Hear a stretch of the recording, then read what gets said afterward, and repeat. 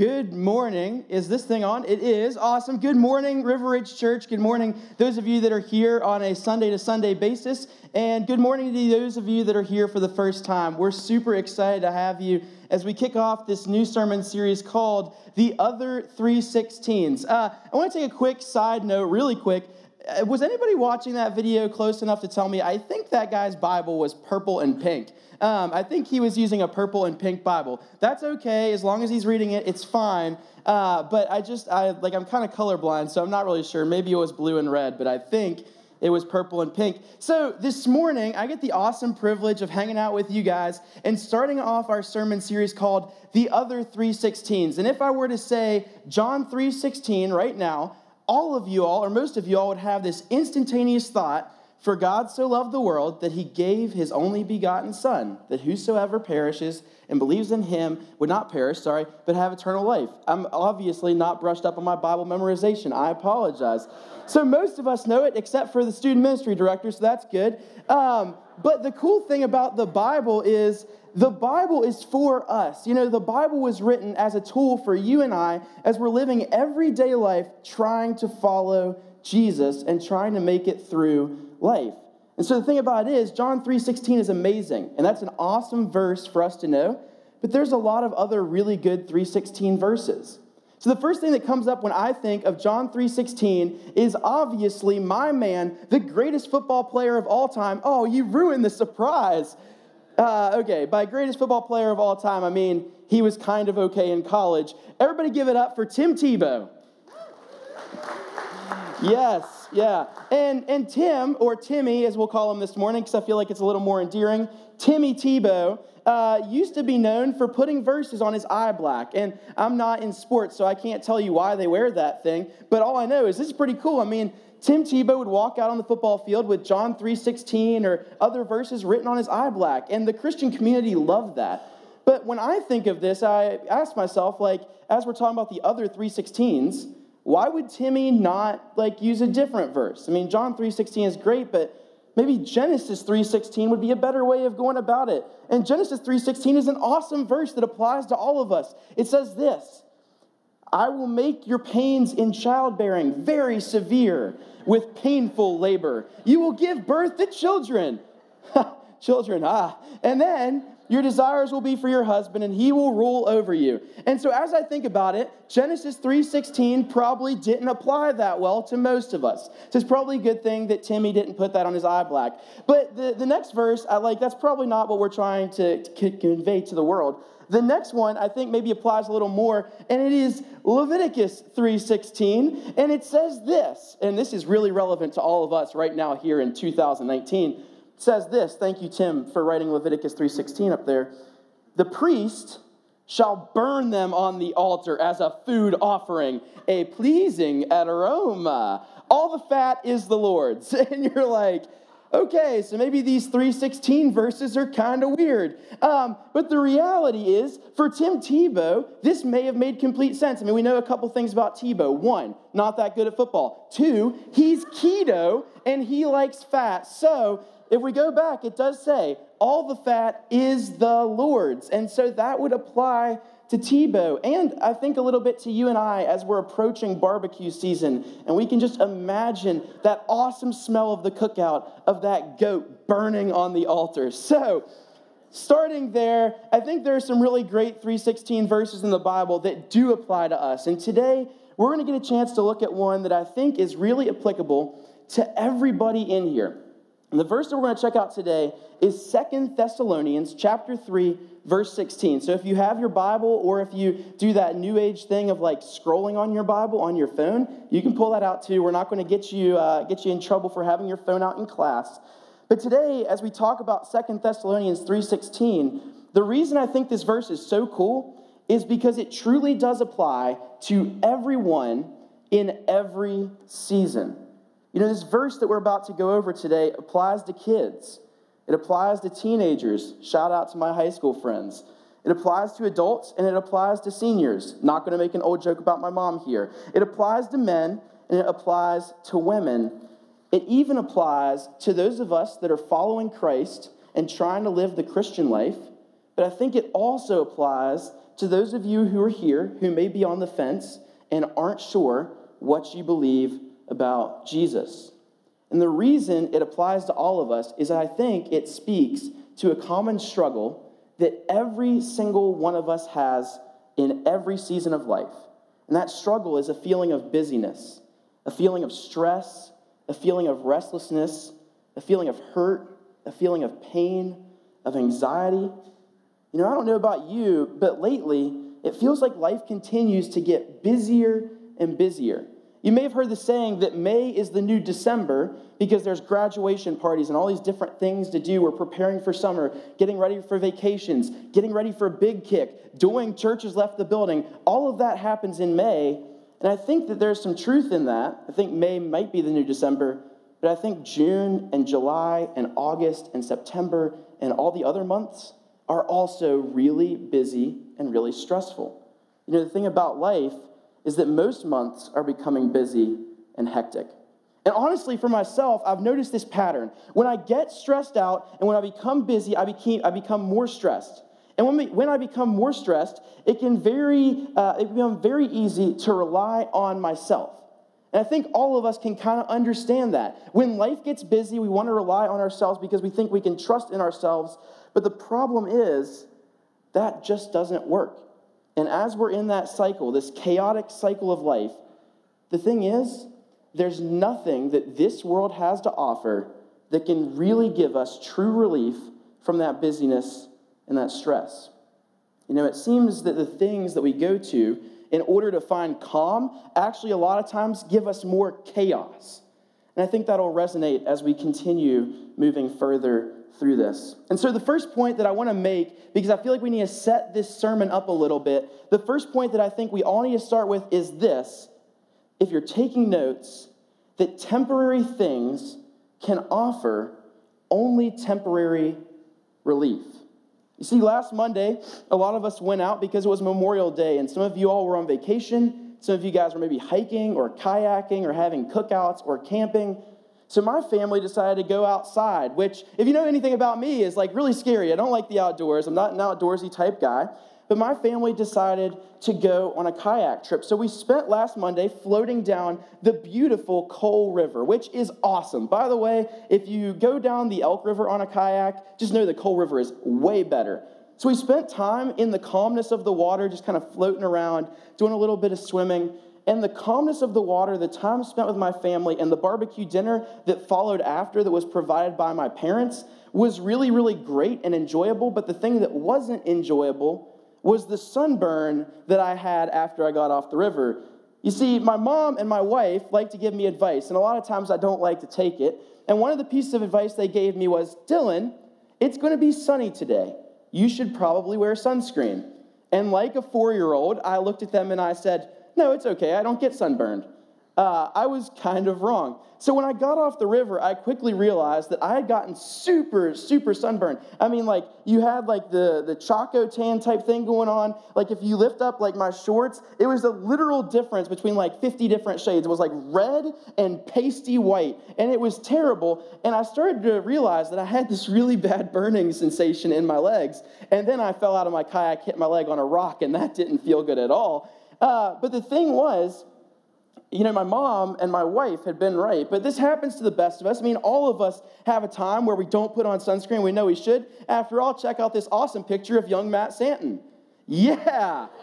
I don't even, yes, my sunburn was bad. It was definitely not that bad. Also, Matt's kind of ripped, so good job, Matt. That's awesome. I love that. He's looking pretty good.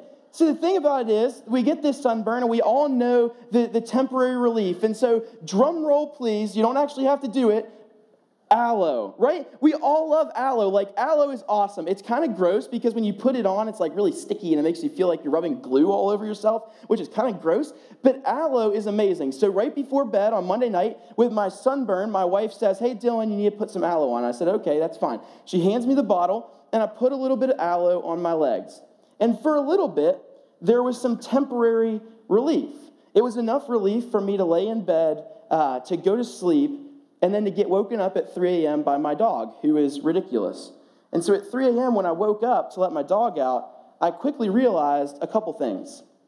One, that the relief provided by the aloe was totally gone. So this thing probably says it works for like 4 hours. That's probably pretty accurate. Like 4 hours is about how long I got out of it. The other thing I realized, I was still burnt. Like, go figure, the aloe didn't cure the burn. And I think the thing is, this is very similar to our life. A lot of times in life, we have these really painful, hard things. We go through really difficult, stressful, busy seasons, and I think we turn to different forms of aloe to provide relief. You know, when there's a family crisis that hits, when we're diagnosed with an illness, when we're buried in work, when we can't seem to find the light at the end of the tunnel, we typically turn to something to find peace and relief. And I think the things that we turn to, unfortunately, are very similar to aloe because they're temporary. You know, for some of us, your aloe may be, or your temporary relief may come from having a drink. Maybe it comes from your favorite food. Maybe it comes from binging on Netflix or going on a run, or maybe meditation or time spent with friends and family. You see, we all have some type of aloe. And when life hurts, we run to our bathroom and we start rubbing that stuff on. But the thing is, 4 hours later, the relief, or 4 days or 4 months, the relief that it offered us is gone.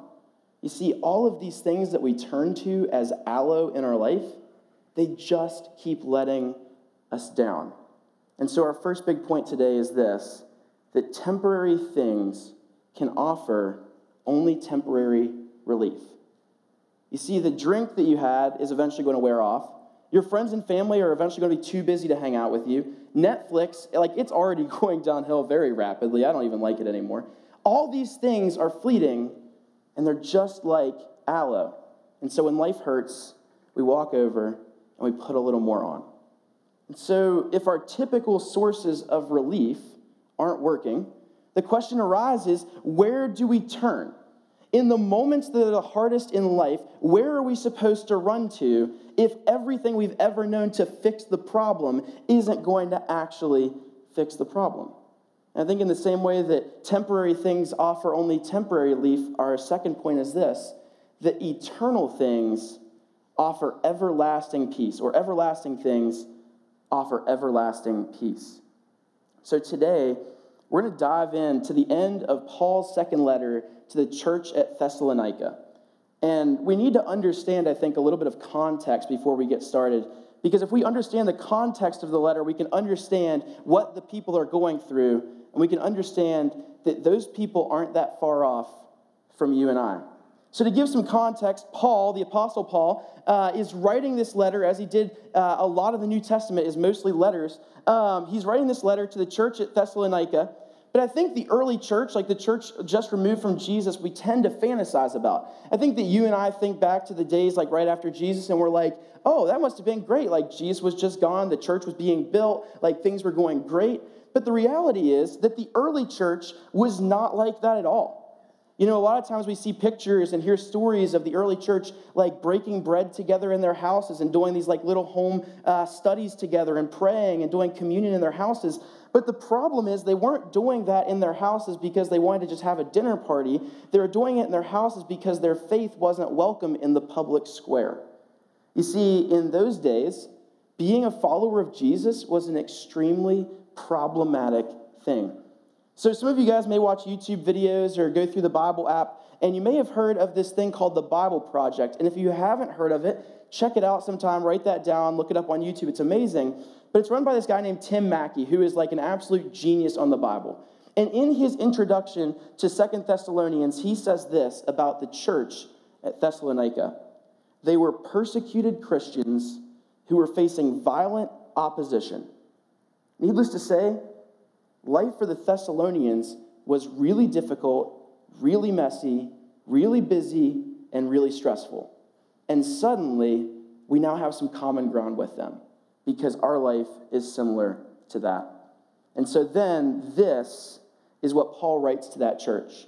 And I think at a time where everything was going wrong, this is exactly what they needed. And Paul says this in 2 Thessalonians chapter 3, verse 16. He says, "Now, may the Lord of peace himself give you peace at all times, in every way, and the Lord be with all of you. For a quick second, I want you to stop and ask yourselves, can you imagine what it would have been like to be an early Christian who is at times running for your life, hiding from your opposition, knowing that any day if somebody finds out that you're a Christian, you could be killed, and then this is the letter that comes to you? You'd probably expect something else. You'd probably expect something like stand up and fight for yourself or fight back or this is worth it. But instead, Paul says, no, the Lord of all peace is going to give you peace at all times, in every situation, in every way, and the Lord be with you all. And so I think probably for them, they'd be a little bit like, well, thanks, Paul, like Mr. Removed from the situation. Obviously Paul is writing a letter, so he's not with them at that time. So I think there may have been a little bit of tension on their part because they're like, Paul, why is he writing this? What does he understand about pain and suffering and difficulty of life? And the thing about it is, Paul gets this better than anyone ever. You see, in 2 Corinthians chapter 11, Paul kind of goes on this tirade, I think, a little bit, of telling people all the things that he has dealt with while he's been trying to minister to people and tell them about Jesus. And so I want to read this really quick to you guys, just so you can get a perspective of where Paul's coming from. He says this: 5 times the Jewish leaders gave me 39 lashes. 3 times I was beaten with rods. Once I was stoned. 3 times I was shipwrecked. Once I spent a whole day and night adrift at sea. I have traveled on many long journeys. I have faced dangers from rivers and from robbers, because those 2 things are similar, I guess. I have faced danger from my own people, the Jews, as well as the Gentiles. I have faced dangers in cities, in the deserts, and on the seas. I have faced dangers from men who claim to be believers, but are not. I have worked hard and long, enduring many sleepless nights. I have been hungry and thirsty. I have often gone without food. I have shivered in the cold, without enough clothing to keep me warm. Then, besides all of that, I have the daily burden and concern for all the churches. Who is weak without me feeling that weakness? And who is led astray, and I do not burn with anger?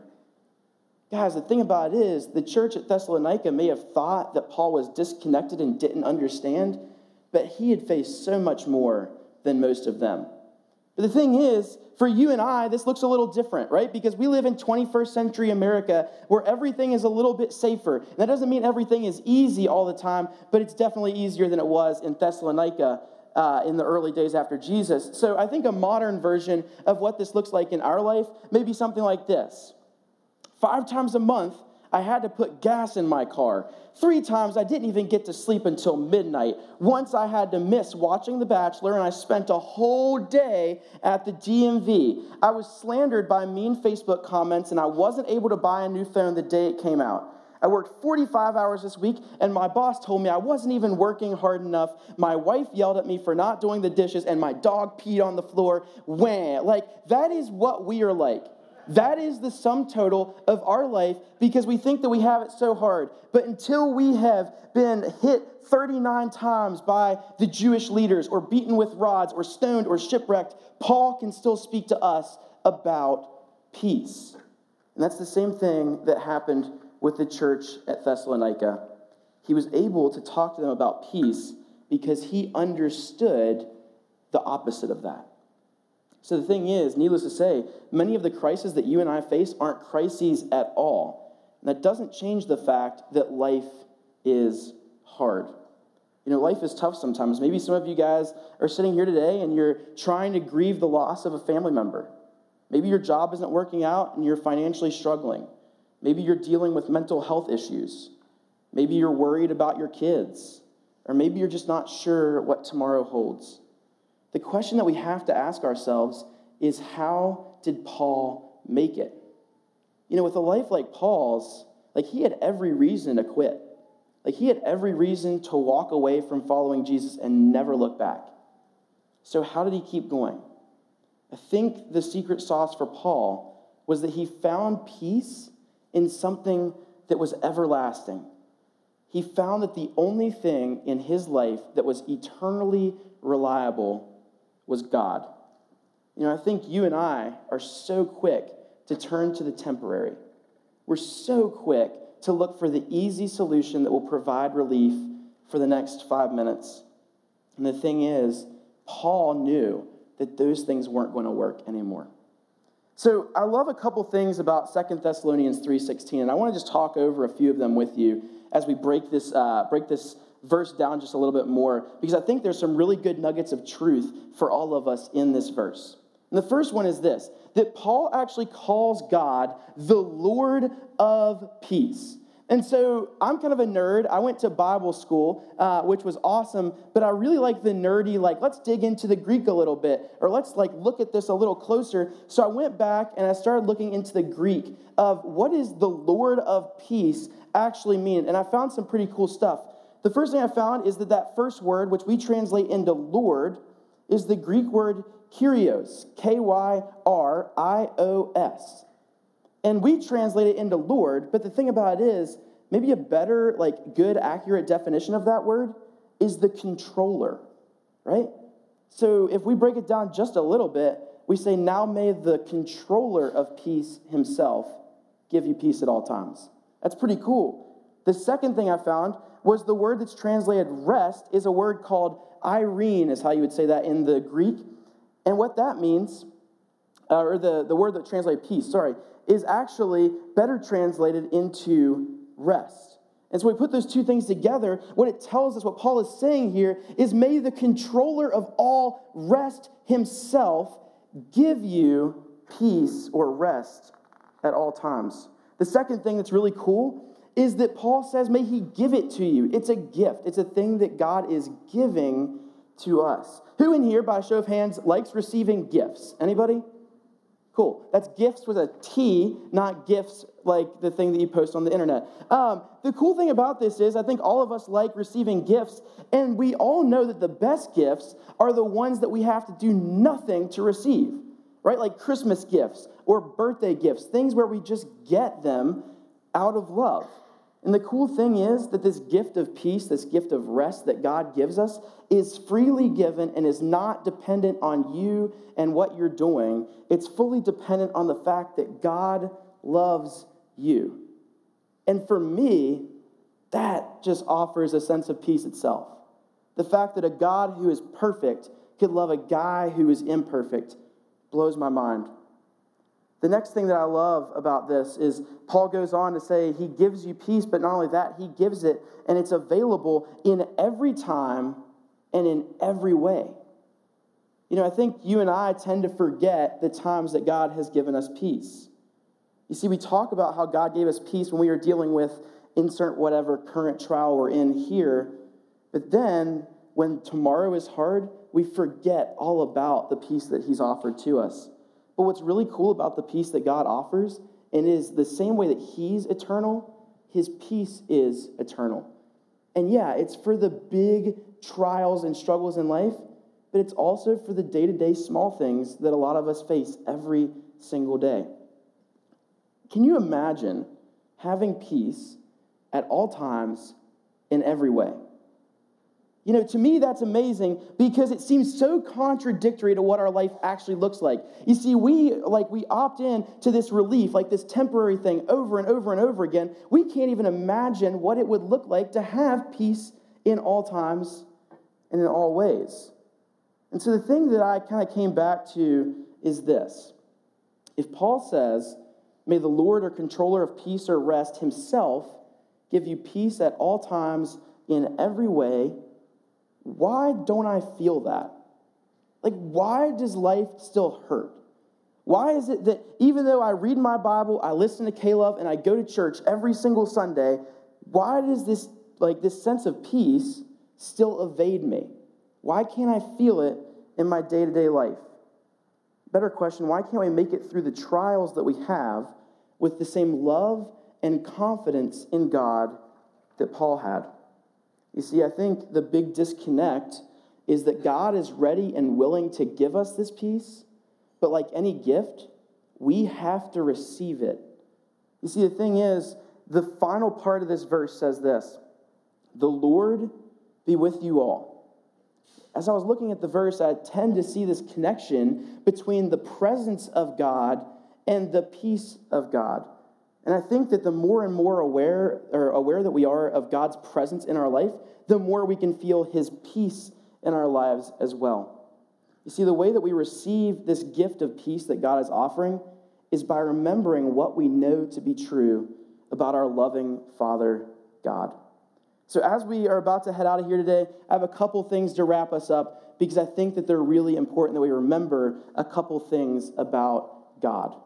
And the first one is this, that God is with me.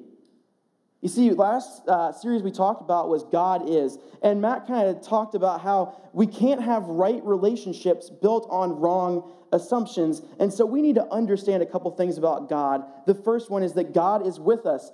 Going to another 3:16 verse, which is 1 Corinthians chapter 3, verse 16, it says this, "Do you not know that you are God's temple and that God's Spirit dwells inside of you?" What that means for you and I is that every single day, no matter what trial we're going through, the Spirit of God, the same Spirit that raised Jesus from the dead, is alive in us, and he is with us. And on our hardest days, when life hurts the most and when we need some lasting rest, God is literally not just with us, but also in us. The second thing we need to remember is that God is greater than me. You know, a lot of times when we're facing trials and we're facing things that are hurtful and difficult and we can't seem to get through it, we tend to reduce God to the same level of power that we have. And we forget that God is way more powerful than us. A verse that I love also from the Apostle Paul, the same guy who was stoned and shipwrecked and beaten and all these different things that he faced. He writes in the letter to the church at Ephesus, the book of Ephesians chapter 3, verse 20, "Now to him who is able to do far more abundantly than all we can ask or think, according to the power at work, once again, within us." That's amazing to me. It's amazing to me that you and I think of God as such a small person sometimes, when in reality, he is so, so big. When we can't handle it, God can. You see, finally, the last thing I think we need to remember as we're closing up is this, that while God is with us and while God is greater than us, the most important thing is that God is for us. You know, the Bible says in Romans 8:28, once again, the Apostle Paul, he says, "And we know that in all things, God works for the good of those who love him, who have been called according to his purpose." You see, no matter how the world seems to dish out pain and hurt and stress and busyness and trials, the Christian can always remember that all things are being worked together for the good of those that love him. So just to recap, God is with us. I think that's amazing, right? On the hardest day in life, God is with us. Second, God is greater than us. He is way more powerful than you and I, and he is not temporary like all the things we turn to. And finally, God is for us. You know, I think that once we remember these things about God, once we remember his character and remember his love for us, we can finally have this peace that we've always been looking for. And that peace that God offers is never going to go away because neither is he. I'm going to go ahead and pray for us, and then we'll finish up, and I hope that this week is a little more peaceful for you guys. Dear Lord, thank you for all these people that have come here today to worship you, to learn about you, and just to figure out how to navigate through life when it's difficult. God, we're so thankful that you are with us, that you are greater than us, and that you are for us. And that because of those things, you offer us peace. Help us to have a great week and help Big Kick to be awesome. In Jesus' name, amen.